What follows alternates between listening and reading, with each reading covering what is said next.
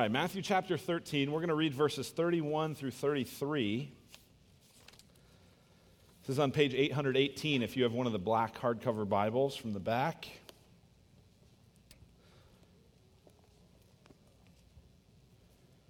Jesus is speaking here. Matthew chapter 13, verses 31 to 33. And remember, as we read, we're reading God's word. He put another parable before them, saying, "The kingdom of heaven is like a grain of mustard seed that a man took and sowed in his field. It is the smallest of all seeds, but when it has grown, it is larger than all the garden plants and becomes a tree, so that the birds of the air come and make nests in its branches." He told them another parable. "The kingdom of heaven is like leaven that a woman took and hid in 3 measures of flour till it was all leavened." That's God's word. You may be seated. We find ourselves here today in the third week of 4 weeks of looking at these pictures of the kingdom, these stories that Jesus Christ told to illustrate what life was like in the kingdom of God. And honestly, the last few weeks, if you've been here the last few weeks, it's been heavy, hasn't it? It's been serious. It's been intense. We started this series just the week after Easter looking at the parable of the soils, the idea that the Word of God is spread freely, graciously, generously by God, and it lands on soil. It lands on different kinds of hearts. And in some hearts, the seed just bounces right off and never really makes much impact. In other hearts, it sort of springs up, and either because of the cares of this world or because it didn't have roots and experiences pain and suffering, whatever the reason is, it might seem like it's going to take off, but nothing really happens. And only in some cases, only in few cases, Jesus says, 1 out of 4 in his particular parable, does the word of God, the good news of the gospel, take root and bear fruit. It's a serious thing to kind of go, okay, just because you can have a response to God doesn't mean you actually are trusting him in a way that's going to bear fruit. And then this past week, we looked at the parable of the weeds, the wheat and the weeds, the idea that the world is like a field, and growing in this field are wheat, people who are trusting in Christ, people who are believers, and weeds, people who are not in Christ. Notice, it wasn't the good people and the bad people, because then we'd all just be weeds. Right? It's not like, Christians are in the white hat and everyone else is in the black hat. No, we're all in the black hat. Jesus is in the white hat. He's the only good guy in the story. But by his grace, God has given us his word. He's given us the ability to trust him. And so in the world are people who are in the kingdom and people who aren't. Now, we don't know exactly in this life, is what that parable said. Those things grow up together. And as Josh pointed out last week, those things often look similar until they finally bear fruit, right? You can't always tell a weed from the actual plant right away. But in the end, God will sort it out. And we talked about the judgment of God, that the judgment of God is coming, that he will sort that stuff out. It's been intense. It's been serious. Right? These haven't been sort of light, fluffy, bubblegummy kind of messages. They've caused you to think. They've caused you to examine. They've caused you to take some inventory.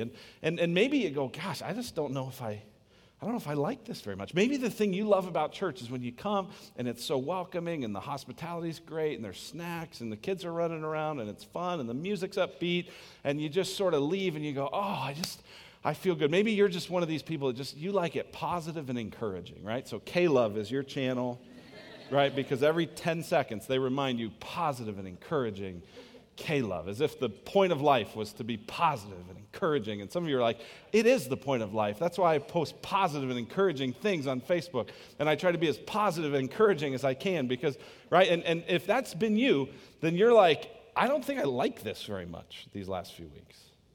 I don't know what I think about Jesus very much these last few weeks because Jesus doesn't seem very positive and encouraging. He'd been real straightforward before this and said, hey, here's what I'm doing. I came to seek and save the lost. He's been raising the dead. He's been casting out demons. He's been feeding people. He's been doing miracles. And a bunch of people said, we're not interested. We don't like you. So he sort of goes into this parable thing and he starts to explain, here's why so many people respond so difficultly is because there are few who will be saved. The road is broad that leads to destruction, and many find it. The road is narrow that leads to life, and few find it, Jesus tells us. And he illustrates that in these parables. And it's not real positive or encouraging. But here's the thing you got to understand. Jesus didn't come to make you feel better. He came to make your heart better. Right? My oldest daughter, Abby, was sick this past week and had a fever and then got a real bad ear infection, and her ear really hurt. Like, I've never seen her in that much pain from an ear infection. And sure enough, you guys who are parents, you all know this. What time do kids really feel like they need to go to the doctor? Right after the doctor's office closes, right? So that's when it really starts to hurt. And so we, the other night, went to urgent care, and she was in a lot of pain, and the doctor gave her some stuff that would help with the pain, but also gave her some stuff that would help with the infection. And on the way home, I told her, I said, because all she cared about at that point was, I just want to feel better. This just hurts. And I said, honey, here's the good news, is this medicine is not just going to help you feel better, it's going to make you better. Because when you're in pain, you just want the symptoms to go away. But Jesus is not interested in just making you feel better. Jesus is interested in being a doctor to your heart, getting to the root of the sickness and dealing with it. So he's not afraid to tell us, hey, listen, this isn't always comfortable. This isn't always the way you like it, but it's really important. Well, in the midst of that backdrop of all the seriousness and the intensity and the not many people will be saved, it might have led his listeners and his disciples to start going, well, Jesus, if this is the case, that there's going to be this judgment coming and so many people reject you, is there any hope here? Do we have some hope? And so Jesus inserts here, in the midst of all these parables, some hopeful parables. And so these ones are not as intense, and they're very hopeful. And so essentially, we read it a minute ago. It's very brief. It's two particular stories that Jesus tells, one about a mustard seed and one about leaven. Leaven is like yeast. It's the thing that makes bread rise, and it adds flavor and a lot of different things that it does. And he says, hey, the kingdom of God, the kingdom of heaven, is like a little tiny mustard seed that just seems small, it seems insignificant, but eventually it grows to be this big bush, almost like a tree, to the point where birds can come and nest in it. It says the kingdom of heaven is like a little bit of yeast that gets worked in a bunch of flour. And even though there's just a little bit of yeast, it spreads and it spreads and it spreads until eventually it fills up all the flour. And this lady who has these 3 measures of flour, it says in verse 33, she's going to feed about 100 people, 100 loaves of bread she's going to be able to make with this. That's the story Jesus tells. Now, it's interesting here, he doesn't give us an application. There's not a command here. There's not here's what it's like, so go do this. He just says, here's what the kingdom of God is like. And it's interesting, isn't it, throughout this, Jesus never exactly defines it. What's the kingdom of God, Jesus? Let me tell you a story. It's kind of like a guy that goes and sows a bunch of stuff in a field. Yeah, but define it. Well, it's kind of like a field, and there's wheat and there's weeds. Oh, come on, Jesus, tell me what it is. It's kind of like a lady baking a loaf of bread. Right? It's a little bit frustrating, right? He's not super direct. Why? Well, we've seen up to this point. It's because he's giving light to those who already have it, and he's concealing it from those who have already rejected him. And these little clues give us some insight, some stories, some metaphors, some pictures of what this is all about. And all of it has to do with the kingdom of God. So here's what we're going to do for the time that we have together, is we're going to look from this passage at the nature of the kingdom, the growth of the kingdom, and the blessing of the kingdom. The nature of the kingdom, the growth of the kingdom, the blessing of the kingdom. The first thing is the nature of the kingdom. Now, this is something we could have mentioned in the last few weeks, but we didn't, and now's a good time to mention it, is that when Jesus is talking in all these parables, all of them have to do with the kingdom. The kingdom, what is it? The kingdom of heaven. What's the nature of this kingdom? Well, that word kingdom gives us a clue, right? And through all of this language, one of the things we piece together through all these stories is that Jesus is talking about God's salvation. Jesus is talking about the way God saves people, the way God works, the way that God is undoing all the effects of the fall. Because we know that God created all things good. He created man in his image. And man, in his willful disobedience, said, no, I don't want you, God. Said, I want to serve and worship created things rather than the Creator. That was the fall of humanity into sin. And so now we sin by nature and we sin by choice. We sin because we're sinners, and we sin because we want to. And the kingdom of God is shorthand for God's salvation in the world, God undoing all the effects of that. And if you just think for a minute about the word kingdom, it's instructive. The nature of the kingdom. The first thing that word kingdom tells you is that it's not about you, it's about God. Right? God's salvation, God's kingdom is not about you, it's about God.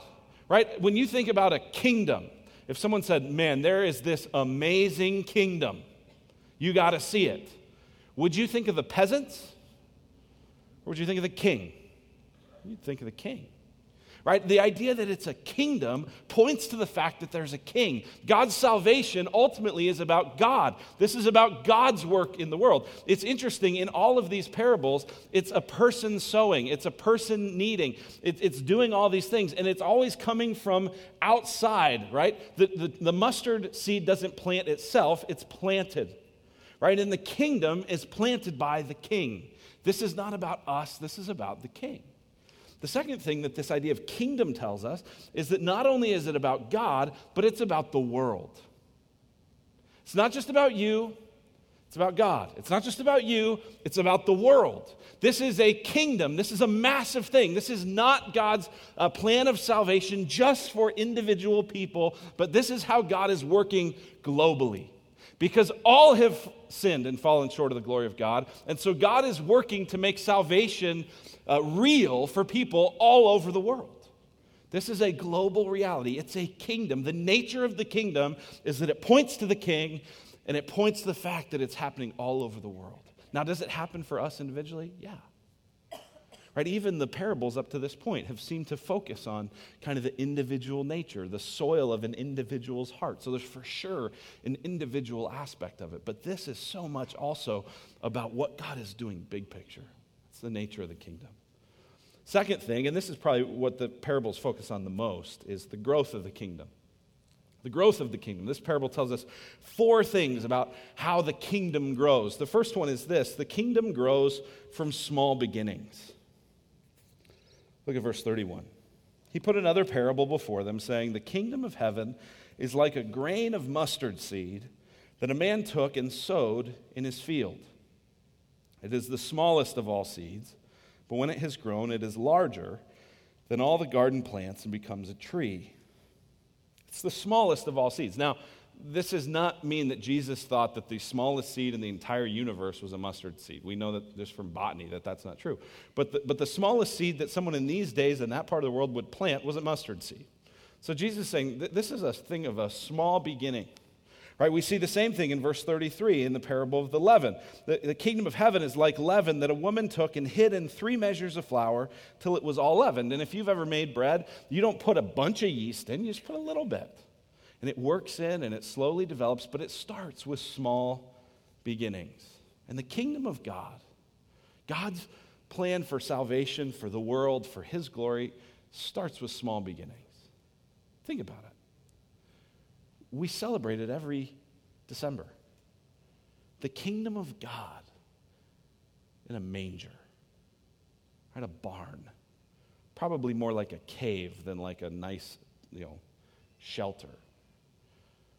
A stable, a manger to teenage parents with animals around and shepherds. Nobody cares about shepherds, right? And then Jesus grows up, and he grows up in Galilee, which is this no-name place north of Jerusalem. And not just in Galilee, like the region, but in the town of Nazareth, right? The town of Nazareth is so insignificant, not just insignificant, but like, ugh, that when people hear he's from Nazareth, someone even says, can anything good come from Nazareth, right? It's like Yuma, right? It's like, right, like if someone tells you, hey, I'm from Yuma, you're like, I'm sorry, like, bummer, right?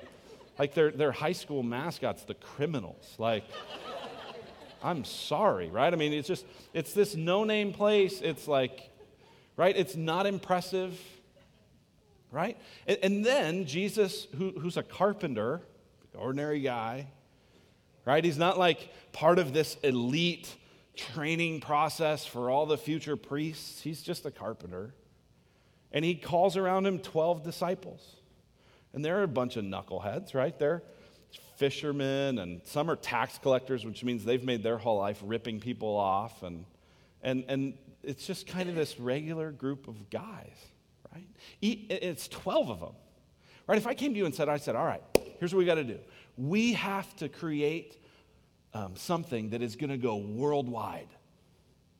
And you get no internet, and you have no marketing budget, and there's no TV, and you got to do it with 12 uneducated people. Ready? Go. You'd say, no, thank you. And that's how the kingdom of God began. Right? Even after Jesus has died and rose again, do you know how many people are waiting for the Holy Spirit to come so that they can surge out into the city and start making a difference for God? You know how many people? About 120. Right? Fewer than are in this room right now. And do you know how many people celebrated Easter this year in 2014? More than 2 billion. It starts from small beginnings. It starts pretty unimpressive. Right? I always kind of imagine it whenever I read Matthew 28 and the Great Commission, where Jesus says, all authority under heaven and earth has been given to me. Therefore, go and make disciples of all nations, baptizing them in the name of the Father, the Son, and the Holy Spirit, teaching them to observe all that I commanded. I'm with you. Right? And it's this real rah-rah moment. And I sort of imagine it, and he's standing around about 12 guys. Right? And it's like, therefore, go, go, go, go, go. Into all the world. And they're like looking around like, Jesus, seriously, it's just us. Like, really? Like, how's this going to work? Are you kidding? To the world? I've never been outside of Israel. What? The kingdom of God starts with small beginnings. Now, this is not what the people of Israel were prepared for. This is not what they thought was going to happen. They thought that the Messiah was going to come as this king figure who was going to overthrow the Roman occupation, was going to usher in this new reality. And Jesus is that kind of glorious, majestic, powerful king. And he is. And he'll come back and he will do that very thing. But the kingdom of God begins with small beginnings. Small. It seems insignificant. A lot of people, even today, go, well, Christianity, that's just for weak people. It's just a crutch for people whose life didn't go real well. Yeah. And at some point, you're going to be weak. And at some point, my hope is that the hero of your life will be a crucified peasant from Galilee who conquered Satan, sin, and death when he rose from the grave, and who has launched a worldwide movement because the kingdom of God starts small. That's how it grows. It grows from small beginnings. It also grows imperceptibly. It grows imperceptibly. You can't always see the growth, right? I mean, think about how a tree grows, how a plant grows, right? Some of you farm or you garden or you do that sort of thing, right? And if you were to kind of plant a seed and someone were to be there when you planted it and then they were to come back a month or two later, they would go, wow, right? That's incredible. But you don't necessarily see the change right away, right? I was out of town for a week or so and I drove by all the plants out here, and I went, oh, wow, I was gone. They're taller. But when I drive by day after day after day after day, I don't notice any difference. I don't notice any change, right? The person making the bread, kneading the flour, doesn't know that now it's all filled. It doesn't happen like that in these big jumps. It happens small. It happens steady. It happens imperceptibly. This is what spiritual growth is like. And this is often, I think, just for me personally, maybe for you, this is why it can be real discouraging. A lot of times you're kind of looking and you're going, have I grown? Like if I came to you and said, hey, do you think you've grown spiritually in the last month? Some of you would decisively go, no. Others of you go, yeah, I really think I have. Most of us would go, hopefully? I don't know.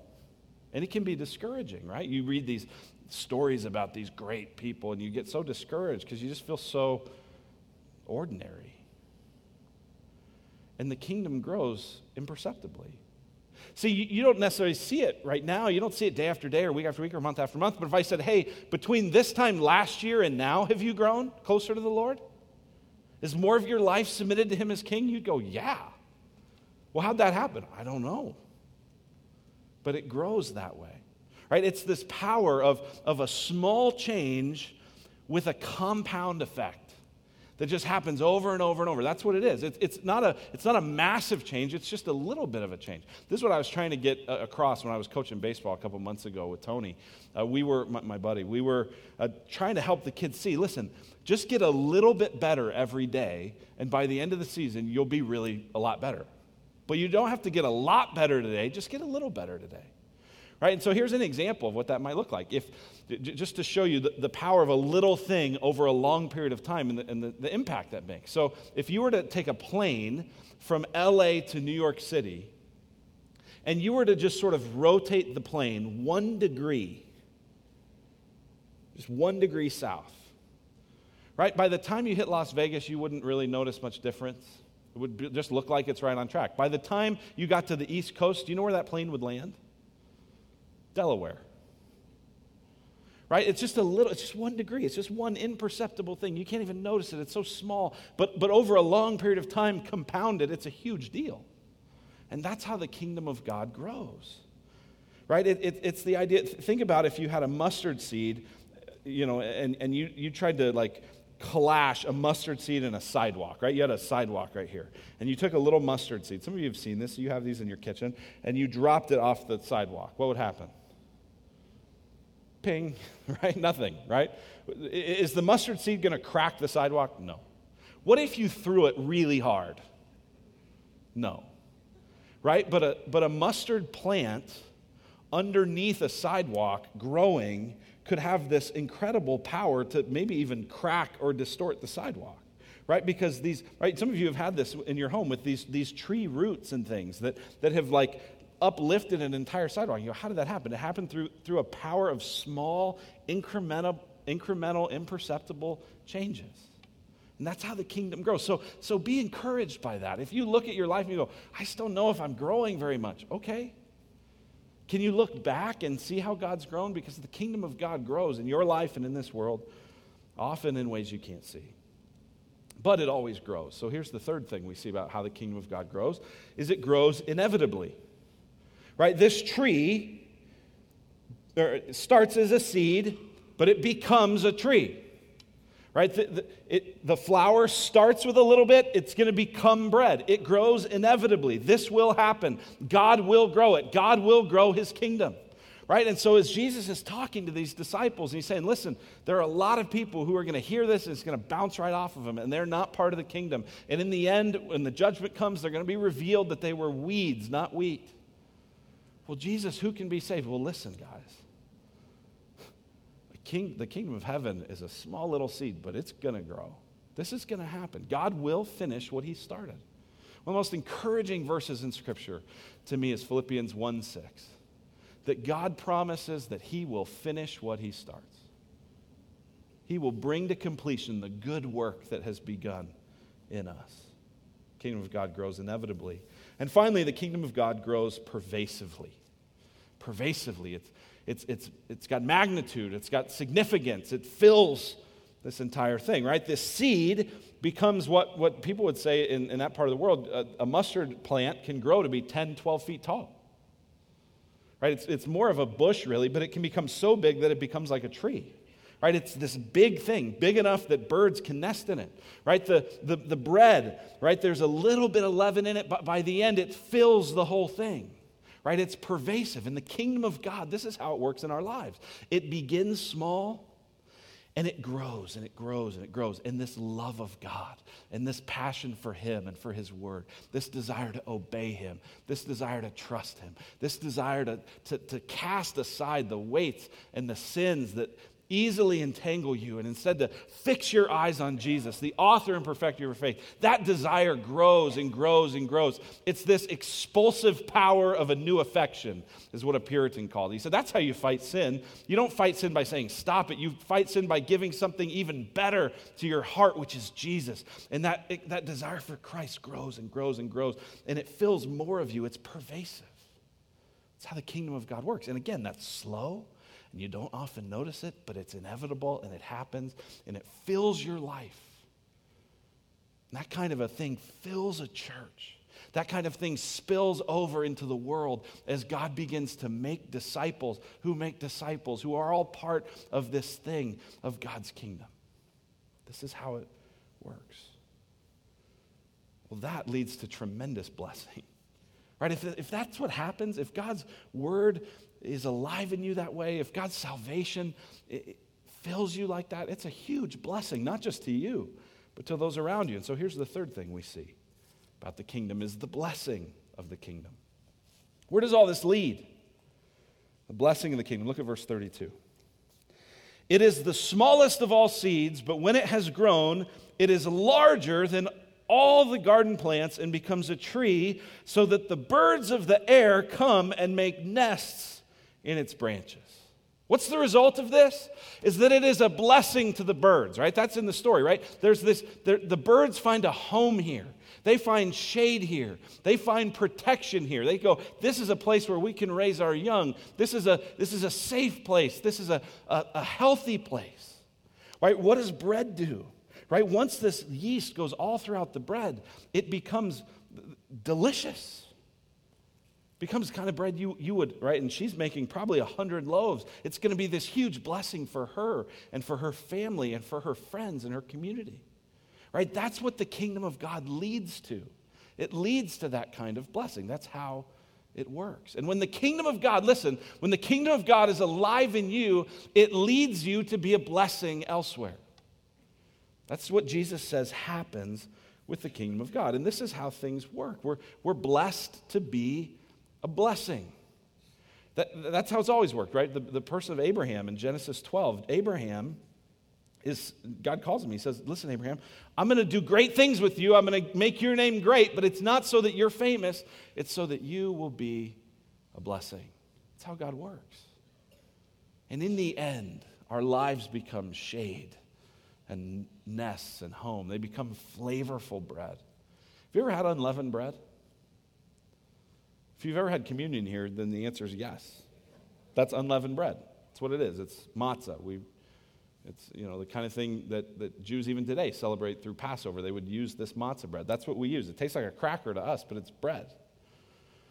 I grew up in a community where a lot of my friends in high school were Jewish, and some of them would, during Passover and other things like that, they would have to, all they could eat would be matzah crackers. Right, we'd be in the cafeteria pounding Domino's pizza, and they'd be looking at us like, I hate you, right? Why? Because it's a cracker's fine, right? It's got a little salt on it. You're like, oh, this gets me ready for lunch, But if you had to eat if you had to eat a whole piece of it, if you had to eat a whole piece of it a lot, right? I mean, this is not what, no one goes to a deli and is like, make me a sandwich on matzah, because it's not as good. It doesn't taste as good. And so the blessing of the kingdom is that it feeds people. It makes a home for them. It's an incredible picture. I love this picture. And this is what we are as the people of God. We're blessed to be a blessing. I think one of the most practical and I think appropriate examples on a day like this, on Mother's Day, is how many of you in our congregation and how many people across Redemption and across other churches in this city have been engaged in the foster care and adoption crisis. Right, there's this huge crisis in Arizona where tons of kids, thousands and thousands of kids are in foster homes, not enough in the foster system, not enough homes to care for them. And so many of you, so many Christians have said, you know what? I've been adopted by a God who welcomed me when I was an outsider. I'm going to move in this. I'm going to move toward this. And so hundreds of people from within Redemption have gone to orientations and have gone to basic trainings. Some of you have begun to actually open your home and receive children in. Some of you, we had a family in the first hour. They dedicated a child that they had fostered that now they've adopted. Right? It's blessed to be a blessing, right? And what I love about this is Jesus doesn't say, you've been blessed, so get out there and be a blessing. There's no command here. What Jesus says is, the kingdom of God always leads to blessing. That's where it goes. It's a statement of fact. It's inevitable. You don't have to work at it. You don't have to try hard. You have to just remember, oh, this is what God is doing in me, and it leads you to love. It leads you to serve. It leads you to pour yourself out for others. Why? Why does it do that? Why is Jesus so confident that the kingdom of God has this inevitable growth to it, this inevitable blessing? Why? Well, the answer is because at the heart of the kingdom of God is a message of love. It's a message of God's love moving toward us while we were still sinners. And that is a message that breaks down our pride, right? Because, listen, if love is the center of Christianity, death is the center of love, right? How do we understand love? We know God's love in this. While we were still sinners, Christ died for us, which means if we're going to move toward people in love, it's always going to involve a kind of death for us. A death to our comfort, a death toward our money, a death for our time, a death for our dreams. And that part is costly and that part hurts, but because of how Christ has died for us, the people of God just inevitably go, I'm going to move toward people in love. And yes, it will cost me. But that kind of love, that kind of sacrifice is so attractive and it's so winsome. And sure, there will be people who go, I don't want anything to do with it. But there will also be people who find nests in our shade. Not because of us, but because of a king. Because of a king who's building a kingdom with small, little, ordinary people like us that do ordinary stuff. We go shopping and we go to work and we drive our kids to soccer and we make dinner and we clean the house and we mow the grass. And we do all kinds of ordinary stuff. And through it, we're loving people. We're trusting God. We're filled with gratitude. And the kingdom grows. That's how it works.